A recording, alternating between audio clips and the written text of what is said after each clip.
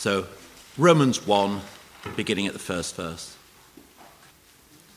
Paul, a servant of Christ Jesus, called to be an apostle and set apart for the gospel of God, the gospel he promised beforehand through his prophets in the Holy Scriptures regarding his Son, who as to his earthly life was a descendant of David, and who through the Spirit of holiness was appointed the Son of God in power by his resurrection from the dead, Jesus Christ our Lord.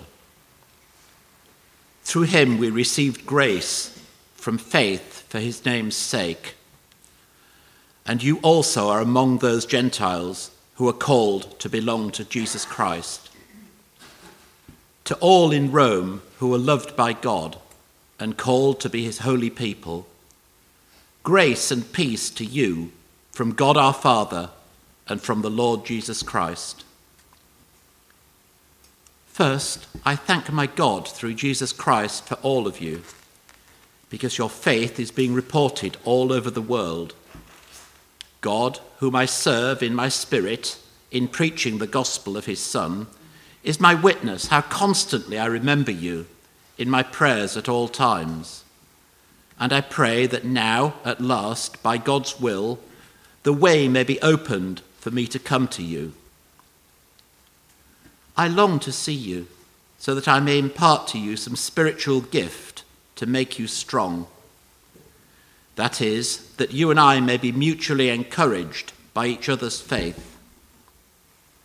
I do not want you to be unaware, brothers and sisters, that I planned many times to come to you, but have been prevented from doing so until now, in order that I might have a harvest among you, just as I have had among the other Gentiles. I am a debtor both to Greeks and non-Greeks, both to the wise and the foolish. That is why I am so eager to preach the gospel also to you who are in Rome. Then we continue at Romans chapter 15, verse 5.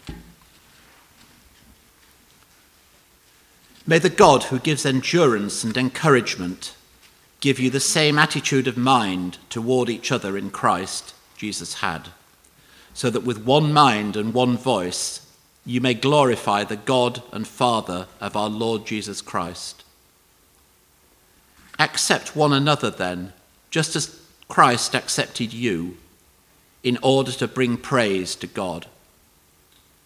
For I tell you that Christ has become a servant of the Jews on behalf of God's truth, so that the promises made to the patriarchs might be confirmed, and, moreover, that the Gentiles might glorify God for his mercy.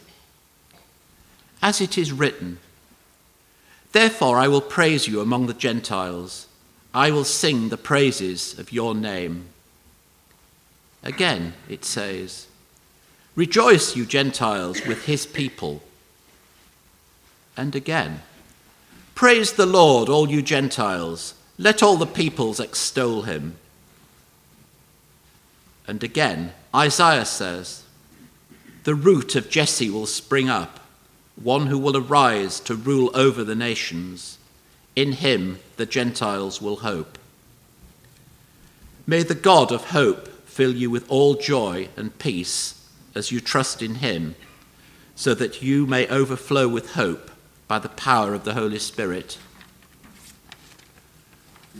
I myself am convinced, my brothers and sisters, that you yourselves are full of goodness, filled with knowledge and competent to instruct one another. Yet I have written to you quite boldly on some points to remind you of them again, because of the grace God gave me to be a minister of Christ Jesus to the Gentiles.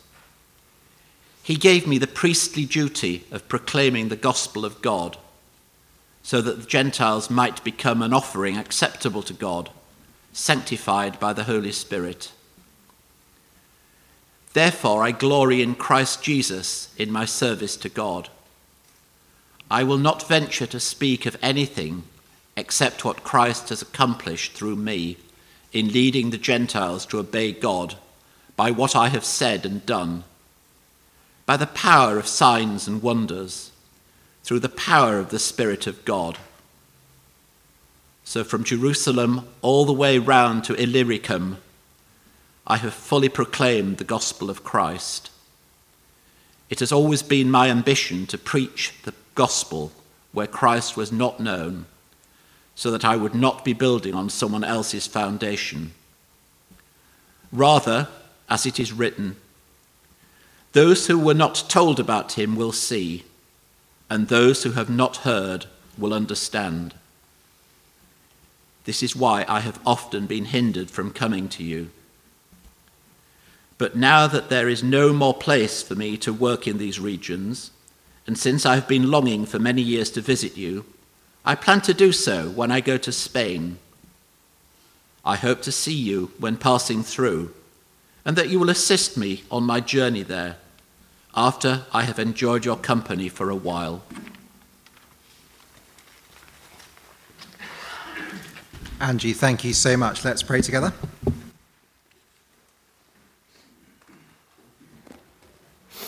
Father God, in many ways, Romans, the book, is the Everest of the mountain range that is the Bible scriptures. And so we pray that you might grant us just a glimpse of its beauty and majesty and wonder, and that we might behold your glory and the immensity and the brilliance of the gospel of grace this morning. And we pray it in Jesus' name and for his sake. Amen. Andrew, would you mind getting me a glass of water? Is that okay? Just a glass of water would be super helpful, thank you. What do you want for Christchurch as a church? I guess that's a kind of unusual question, at least it was as I was thinking about it earlier this week, because usually we think kind of individually. It's quite hard for us to think corporately, isn't it? That question, what do you want for Christchurch as a church, is a difficult question to think through, but it's a good question to think through because the Bible so often pushes us, encourages us to think corporately rather than just individually. And the answer we give will shape our expectations of what church is like, and will shape what we pray for a church, what will shape what we're looking for in a new church, if that's why we're here at Christchurch. Thanks, Andrew, on the table. Amazing. Thank you. It's very kind.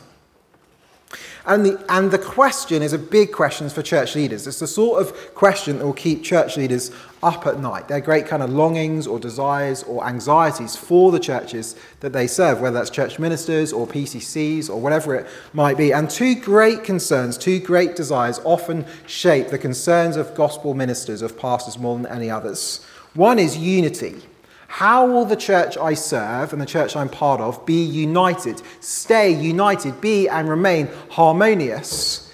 Because it's so easy for churches to either drift or be driven apart by disunity, by disagreements or just differences, different culture, different background, different nationality, different languages, different preferences, different interests. Or just the kind of tepid veneer of being bound together by meeting together once a week on a Sunday, but without any actual reality of unity as one church family. So unity, one great desire for the church, but whether or not you find it is another matter. And the other one is outreach.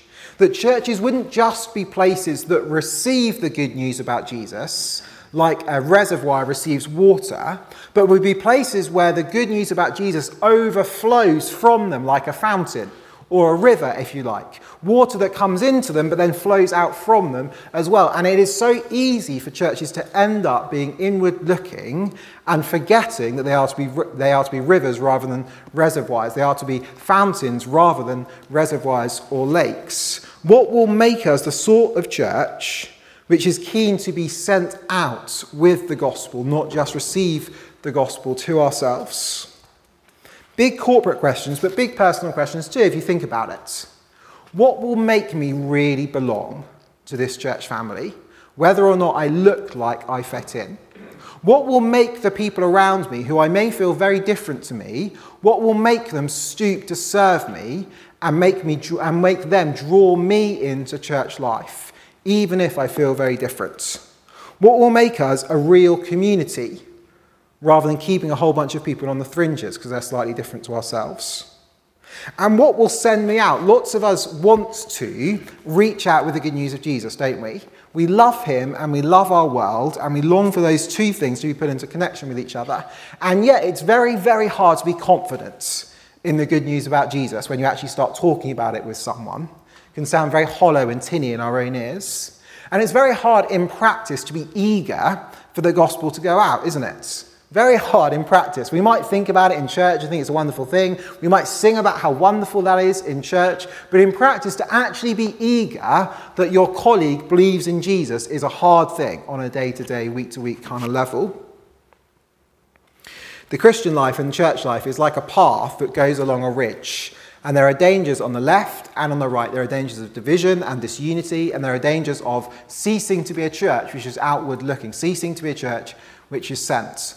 And it's to keep the church in Rome, to help the church in Rome more and more stay on that path, which is why Paul writes the book of Romans. This question, how might a church be united and be outward looking? How might it be bound together as one church and sent out with the gospel of Jesus, is the great heartbeat of the book of Romans. That is why Paul writes this letter to the church in Rome. And that's helpful to talk about as we begin this series, because it is, by any measure, an intimidating book. It's just very, very long. It's the longest New Testament letter. It's intimidating because it's long. It's intimidating because of all the big themes that there are in the letter, some of which are controversial and complicated. J.I. Packer, who was a great Anglican theologian of the 20th century, said this about Romans. He said, Paul's letter to Rome is the high point of Scripture. All roads in the Bible lead to Romans, and all views afforded by the Bible are seen most clearly from Romans. Which is great, but it causes a problem for the reader of Romans, doesn't it? Because which road do I take? And which views do I focus on? And Romans has been and will be used in all sorts of ways to teach systematically what the gospel message is, and it does do that. To provide a way of talking about particular controversial topics. And as we work through the letter, we'll have no choice but to cover some controversial topics.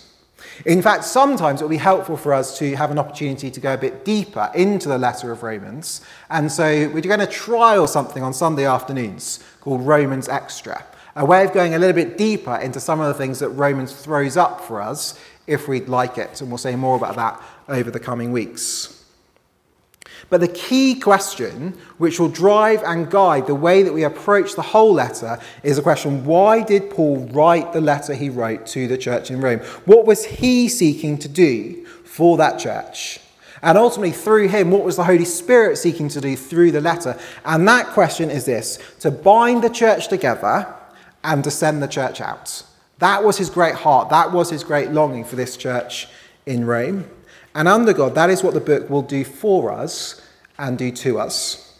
We won't try and tackle it all in one go. We'll do kind of 1 to 7 over the next few months, and then we'll have a break, and we'll come back to it in a year's time or so. So don't worry, we're not in it for the long haul until we finish. Just 1 to 7 this time, and then we'll have a break. How are we going to cover the whole book today? Because that's kind of the idea in an introduction to the book. And I did read something that suggested not doing this, and I ignored the advice. So I'm sorry about that. The way we're going to cover it is we're going to look at both the frame of the letter. It'd be great to have the slide up, Brian, if possible. Both the frame of the letter, which is the kind of introduction, and then the conclusion. You see there? And then we're going to look also at the body of the letter, which is the kind of main sort of themes that come out and the main kind of sections that come out. And in the frame, we're going to see those two great concerns that Paul has for both unity and outreach, to be bound together and sent out together. And then we're going to see how the body kind of drives those things home and makes those things possible. That's the idea. So firstly, we're going to think together about the frame, and we're going to think particularly about the author and then about the audience as well. Because a letter, you won't be surprised to hear, has both an author and it has an audience. That's typically how letters work, I believe. I can't confess to write many letters these days, but I'm told that's how they work. So the author is the Apostle Paul. And if you've got it open still, turn back to chapter 1. Paul, a servant of Christ Jesus, called to be an apostle and set apart for the gospel of God. That is, Paul is a man who has been commissioned by the Lord Jesus Christ, who is the true Lord of all, to be a herald of this gospel message. That is what he's saying. He's a herald of this message about Jesus, how Jesus really is Lord and has been raised from the dead and appointed king over everybody. And Paul knows that he has an obligation to proclaim, to herald that message. So verse 14, I am a debtor both to Greeks and non-Greeks, both to the wise and foolish. Paul has an obligation to proclaim this gospel, particularly actually to the Gentile world. That was the great divide in the ancient world, the Jews and the Gentiles. And Paul knew that his particular obligation was to proclaim the gospel to the Gentile world, whether they were Romans, i.e. citizens, or whether they were barbarians, non-citizens. That is Paul's job. And the question is, why does he want to preach to the church in Rome? So he says, I'm eager, this is verse 15 if you can see it, I'm eager to preach the gospel also to you who are in Rome. And you might think just from the introduction, well, he's kind of got a job to do and he's meant to preach the gospel to the church in Rome, so that's what he's going to do. The issue is they're already Christian in Rome. So why does he feel the need to preach the gospel to them if they're already in Rome? And that question sort of holds us until the end of the book when he eventually gets round to giving an answer. Obviously, in Rome, they'd have had the letter read out in one go, so it's quite easy. But we're just going to skip to the back, to the second half of the frame, the kind of conclusion. So sorry, we're going to be turning paper a little bit. So all the way over to 1142, page number, and chapter 15, and verse 19. So Paul says in verse 19b, so from Jerusalem all the way round to Illyricum, I have fully proclaimed the gospel of Christ. It has always been my ambition to preach the gospel where Christ was not known, so that I would not be building on someone else's foundation. Brian, let's have the map up if that's okay. So what Paul's done, that's Jerusalem, yellow circle, bottom right, and he's basically 3 missionary journeys. If we were to put the lines up of the distance Paul's covered, it would sort of cover all that area from the yellow box all the way up to the blue box. He's been all around there, and he's planted loads and loads of churches, and he would say that he's kind of fully fulfilled his obligation to preach the gospel in that kind of area. But now he wants to go to Spain. So that's the far left in the reds. So have a look back in Romans 16, verse 23. But now there is no more place for me to work in these regions. And since I have been longing for many years to visit you, I plan to do so when I go to Spain. I hope to see you while passing through, that you will assist me on my journey there, after I've enjoyed your company for a while. Paul wants to preach the gospel in places there is no gospel witness. He wants to go to what we might call unreached people groups or unreached places. And Rome has already got a church. But the thing about Rome, you can see it in the middle, Italy, you can see the Roman capital city. Rome is, partly because it's Rome, the centre of the known world, and partly because geographically it's just closer to Spain than Jerusalem is. Rome is a brilliant staging point for Paul to go to this unreached part of the world, which is Spain, further west.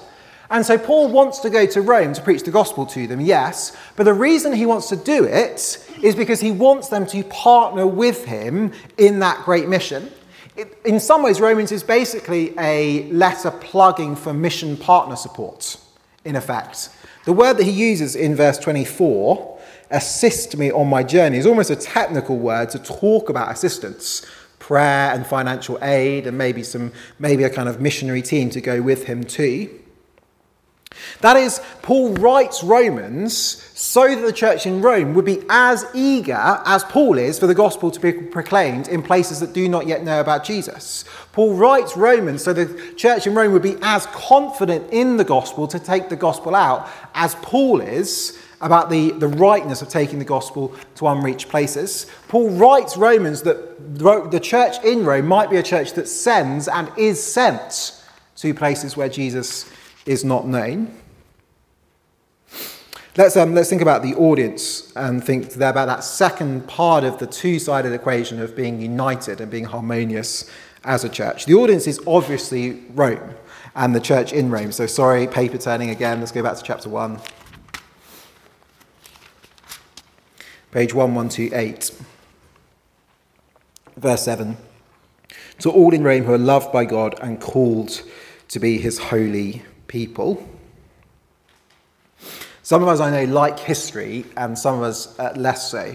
So particularly if you're less interested in history, maybe try and do this over the next couple of minutes. Try and imagine to yourself that there was a time when real human beings who looked a little bit like you, had jobs and grew up and families and homes, who lived in Rome sat in probably houses and heard this letter being read to them.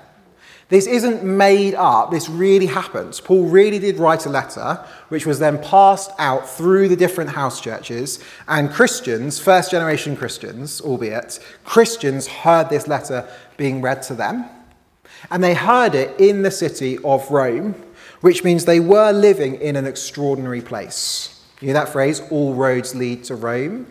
That was true 2,000 years ago. It was the centre of an extraordinary empire. It was home to 1 million people. That's a lot of people now, right? But 2,000 years ago, 1 million people in one city was an almost unimaginable number of people. This is what one Roman poet said about the city of Rome. Rome, seat of empire, abode of the gods, surveys from her 7 hills the circuit of the globe. And it was a city of extraordinary extremes. Extraordinary wealth with mansions that sat on top of those 7 hills, most of all the palace of Caesar, but then desperate and brutal and grinding poverty down in the slums at the bottom of the hills, malaria rampant, kind of slum buildings which were often collapsed because there were no building regulations in those days, and they had to keep on building to house 1 million people. Extraordinary gap between rich and poor, but extraordinary gap between the powerful and the weak as well. Caesar most of all, but also those ancient families that governed and ruled Rome from the top of the hills, but then the most extraordinary weakness, whether it be non-citizens who had far fewer rights than citizens, or women or children far fewer rights than they enjoy today, or slaves. And most of our assumptions, pretty much all of our assumptions about how the powerful should treat the weak have been shaped by the Christian story. And Rome 2,000 years ago was not shaped at all by the Christian story. And so the powerful used the weak in any way they liked, for any purposes they liked. It was a very, very different place. It was a very alien place to anything we would understand today, which makes it very, very hard for us to grasp what it must have been like for those Christians gathering to hear Paul's letter to them, spread out probably in house churches around the city. They would have had no church building, no space big enough for them to gather, so they'd be spread out in houses all around the city, utterly different from the surrounding culture, because Jesus had come in and changed their lives. In their churches, the wealthy and the poor sat together, and the powerful and the weak sat together. In their churches, the powerful shared and served the weak. In their churches, the Jews who would keep to themselves in Rome, 15 to 50,000 of them, would share space with Gentiles, Jew and Gentile together, Jew and Gentile eating together, an absolutely extraordinary thing in the ancient world. But a complicated thing too. Probably a few years before Paul wrote Romans, Claudius, the emperor of the day, had expelled all the Jews from Rome, or at least some of the Jews from Rome, and because of a disagreement about a guy called Crispin, one Roman historian says. Now, Crispin may well have made a reference to Christ, but just a wrong spelling. So it's entirely possible that there had been such a dispute about Jesus in the Jewish community in Rome, it caused so much of a kind of ruckus that the emperor thought it's just easier if I just get rid of all the Jews and send them out of the city.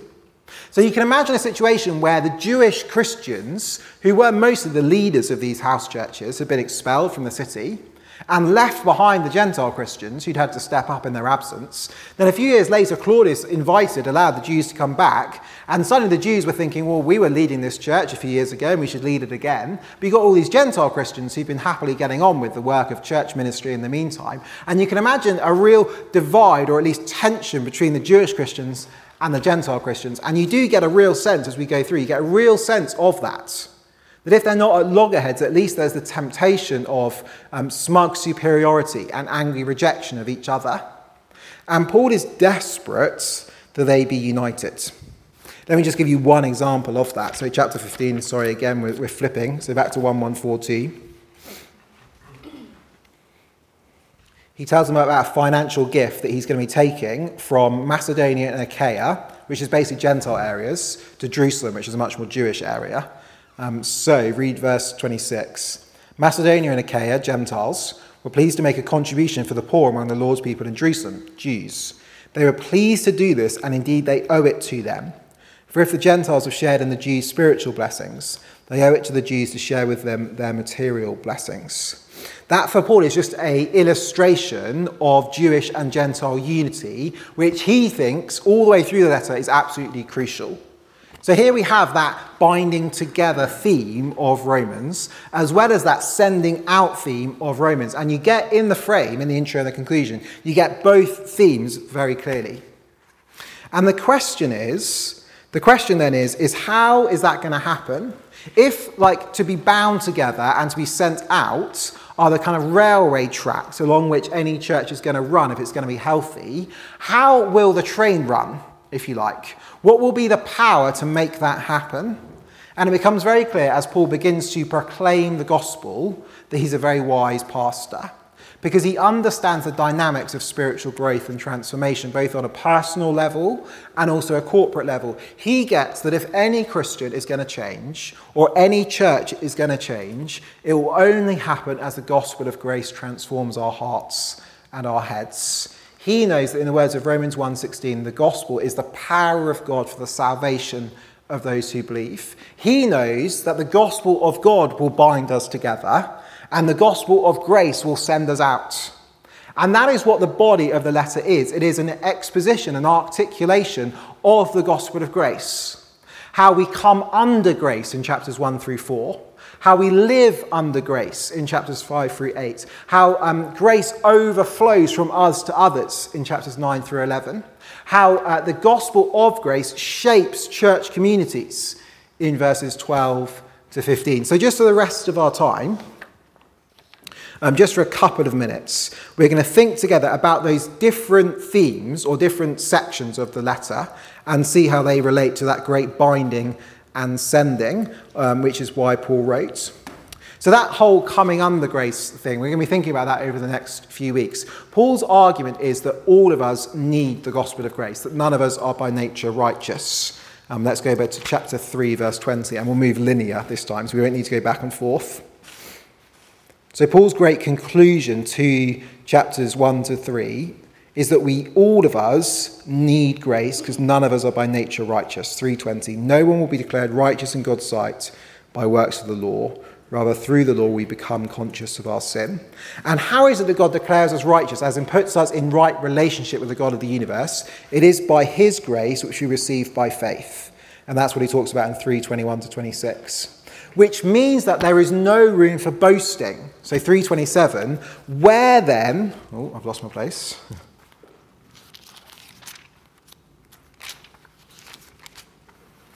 Apologies.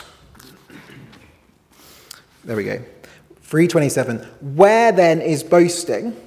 You see, if all of us, Jew and Gentile, the religious and the irreligious, all of us alike are together under sin, if none of us can save ourselves but need to be saved by Jesus, then all of us are leveled. All of us are on the same ground. No matter my background or nationality, no matter my language, my people group, my culture, my society, my preference or my interests, I am the same as you. I need grace just like you do. And that should have and does bring all of us to a level. It humbles all of us, which makes unity possible. But the other thing that we learn from chapters 1 through 4 is if all people need the gospel of grace, then that provides a tremendous motive for Christians to take the gospel of grace to all people. No one is excluded from the verdict of chapters 1 through 4. All people are in need of Jesus because all people are under sin. But also, all people are in need of Jesus and they receive it by faith, which means all people can receive it. It doesn't require you to look like something or be like something. The truth that we receive salvation by faith alone levels all of us, because you don't need to have a particular background or people group or nationality or culture or society to come into the Christian community. All you need is to receive by faith. That's coming under grace. Then he moves in chapter 5 to the idea of living under grace, what it means to be a Christian, and it means that you're loved by God. Chapter 5, verse 8. God demonstrates his own love for us in this: while we were still sinners, Christ died for us. And chapter 5 begins with God's love, and then chapter 8 ends with God's love. Nothing can separate you, if you're a Christian, from the love of God. Nothing at all. which is an extraordinarily secure place to stand, isn't it? That nothing can separate me. That because I've received the gospel by faith, I'm utterly secure, which means I don't need to compete with anybody else. And again, that binds us together, doesn't it? If we're constantly competing, then we're going to end up divided. But if we know we're bound together by Jesus and we're loved whatever happens, that unites us together. But it also makes us eager for the gospel to go to all, doesn't it? Because if I know just what I have in Jesus, that I'm loved, I'm bound to Jesus, and Romans 5-8 contains some of the most beautiful chapters of the whole Bible. If I know I have that, well, it means that I long for it to overflow to other people. That's living under grace 5-8. And then Romans 9-11, the overflow of grace. And this is a very complicated section. It's Romans 9-11. And we can think that it's sort of difficult and irrelevant because it's kind of Jewish and Gentiles. But I think the argument there, we won't look at the specifics because we don't have time, but I think the argument there, which we'll get to, is something like this. We often think that when the gospel comes to me, it comes to me like a reservoir. We talked about this earlier. And then it may or may not be that the water of grace, as it were, flows out to other people. But there's nothing kind of inherent in receiving the gospel that provides that as an imperative. That's often how the Christian thinks. That's often how I think. But Romans 9-11 is trying to persuade us and convince us that part of the very reason that you receive the Christian message for yourself, if you're a Christian, is so that it might overflow to other people. Every Christian and every church is not a reservoir, but is a fountain, because grace is always meant to overflow. That's challenging, because it means we don't get to say, oh, I'm a Christian, but I'm not one of those Christians that kind of is evangelical about sharing my faith with other people. We don't get to say that, because the gospel of grace is always meant to overflow to others. That's Romans 9-11, the overflow of grace. And then a community shaped by grace. In view of God's mercy, how practically, in 12-15, how practically are we going to be united? How practically are we going to reach out with the gospel? What will happen in a church community, practically speaking, when the gospel of grace both binds us and also sends us? And so Romans 12-15 gets super practical about what that will look like in practice. So 3 things for us to hold on to from the sermon. I guess some of us like guidebooks, don't we? We like looking at guidebooks and checking out the maps before we go to somewhere. And some of us just want to plough and plunge our way into the place. And I guess this sermon is functioning a little bit like a guidebook. If you have no guidebook or no map, probably when you get to a city, let's say Rome for the sake of the sermon, you get to Rome, you don't know where you're going, you don't know what you're looking for, you're going to miss lots of stuff. And the idea of this sermon is it functions a bit like a guidebook for us as we get into Rome properly. What I'm looking for is I'm looking for the gospel of grace and how it both binds me and it sends me. And I'm aware of the different sections of the book and the different argument that Paul is making in chapters 1-4 and 5-8 and 9-11 and 12-15. So hold on to these things. Just like you remember tidbits from the guidebook when you actually get to Rome, hold on to these ideas as we go through the book. So something to remember. And then something to ask. Here's the question to ask ourselves. In what ways do I need the gospel of grace to change me so that I'm more bound to my fellow Christians and so that I'm more eager to be sent out for the gospel to overflow? Where is it that in our church culture corporately or my own personal attitude towards Christian things, I need this gospel to begin to change and transform my perspective, either binding me more closely to others or sending me in a more eager way to other people? And then finally, something to imagine. We could imagine the way in which this gospel would make a difference to us, but I just want to take us back 2,000 years to when Paul was longing to get to Spain. We're pretty sure he never got to Spain. He got to Rome, but he was under arrest, and he was pretty free for a while under arrest. It was kind of nominally house arrest, but he was free to do what he wanted.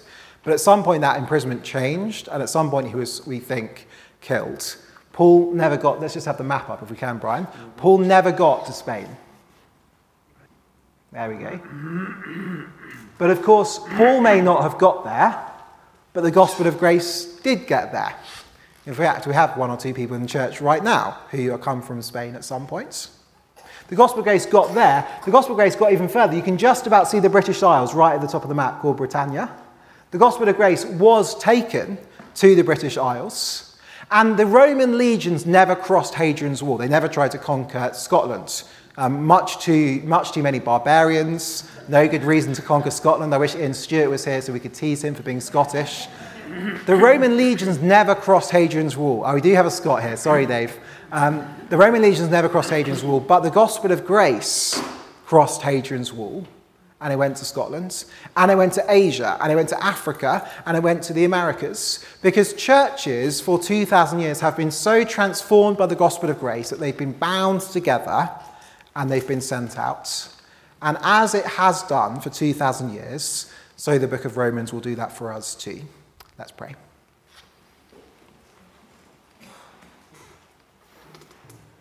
Father God, please, in your kindness, would you so transform us by seeing the gospel of grace and all that you've done for us, that we would be increasingly bound together, humbled together, and increasingly be sent out together with this glorious gospel of a brilliant and faithful Saviour. In Jesus' name we pray. Amen. Amen. Over to Hilary.